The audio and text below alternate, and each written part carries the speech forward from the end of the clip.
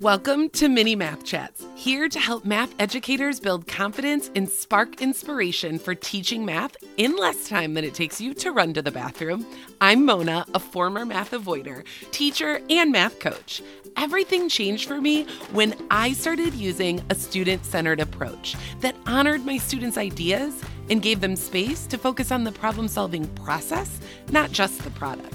In these mini math chats, I'll give you quick ideas and insights to do just that in your math community. Every Wednesday morning, we'll meet right here to jumpstart your math mindset for the day. Strategic competence is the ability to formulate, represent, and solve mathematical problems. This means you can take a situation and turn it into a solvable problem that can be represented by a mathematical model. This means using the mathematical skills that you have to produce a solution and then interpret it and evaluate that solution within the context of the problem. All right, let's break that definition down a little bit. Formulate. What does formulate mean? Okay, that means taking the math concept and forming it into something that can be a math problem. Let's think of it this way. You have a context which is talking about planning a party with cups and plates and packs of cups and plates, and you need to figure out how many you need. You can create that into a context that you understand how to solve it. Sometimes in my classroom and with my colleagues, we talk about accessing the problem. You are able to understand the problem in a way where you understand how to solve it. You have formulated that idea of a math problem. The second one is represent. That's showing mathematical thinking, right? By selecting the appropriate concepts to use and procedures and understanding what is it I need to do here. So if it's packs of cups and there's 12 in each pack, then I'm going to select a drawing. That's my concept. I'm going to draw 12 tally marks in a circle. And that's the procedure that I'm going to use. I'm going to count by ones until I get to the number of people that are coming to my party or whatever. So that is the procedure I chose.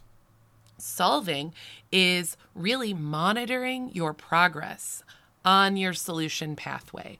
Maybe as I'm counting by ones and I get to 12 and then I start 13, 14, 15, 16, I lose count and I decide to go back and start over.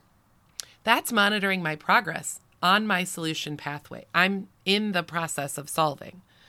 But I also might need to change directions as I solve, right? Oh, this isn't really working for me. How about if I add some labels here to keep track? And then when I get to the end, part of solving is interpreting the results and explaining why it makes sense. So when I get to the end and I say, well, 82 people are coming to my party. So if you look at my drawing here, this is how I figured it out, right? And being able to say these tally marks represent cups. These circles represent the packages of cups. All of that goes in to the strategic competence, the student's ability to solve, to find a solution pathway and get to an answer and describe what that answer means within the context of the problem. Strategic competence is developed as students tackle problems from the real world. It's messy. It's real life situations, and it's turning those into those solvable math problems. Students have to make assumptions and then simplify the problem in order to formulate their model that can be solved. So I want to pause here and discuss how the previous three strands are deeply connected and intertwined. And if you haven't listened to those, you can go back to those mini math moments. They are released on Wednesdays, so go check those out. We've already done conceptual understanding and procedural fluency. So let's talk about how those relate to strategic competence. Developing strategic competence is solving problems, providing a context and motivation for solving. Developing strategies deepens understanding of quantities and their relationships and our fluency in solving. Therefore, it can be said that procedural fluency is developed as strategic competence is used. Whoa, right? So when students choose an effective strategy, they're using strategic competence, but they're in turn also developing their procedural fluency, because solving challenging problems depends on using procedures, and problem solving helps develop those procedures. Okay, in 1989, research by Siegler and Jenkins titled How Children Discover New Strategies, they showed that very young children use a variety of strategies to solve problems. They show the ability to choose strategies appropriate for particular problems. This is so exciting.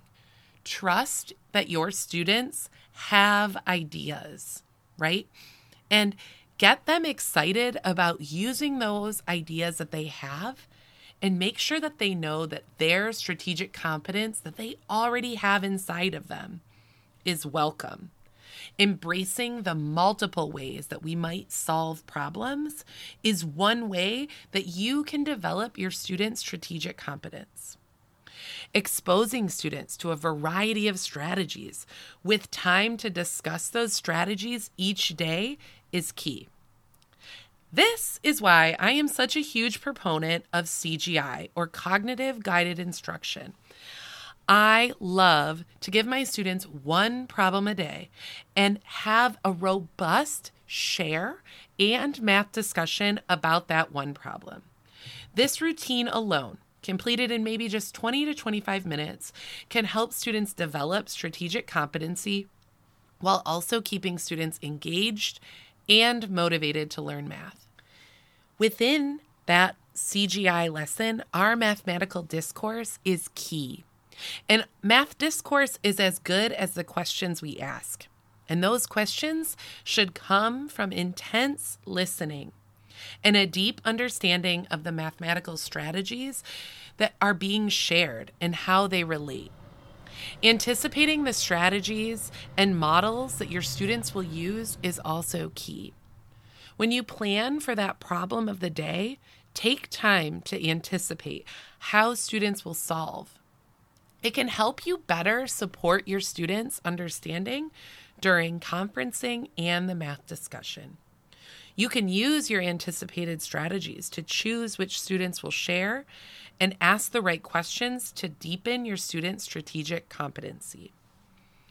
If you want more information about how to lead a math discourse, how to anticipate student strategies, I welcome you to download the Guide to Engaging Math Discussions. You can just go to monamath.com/discussions, and I'll link that in the show notes.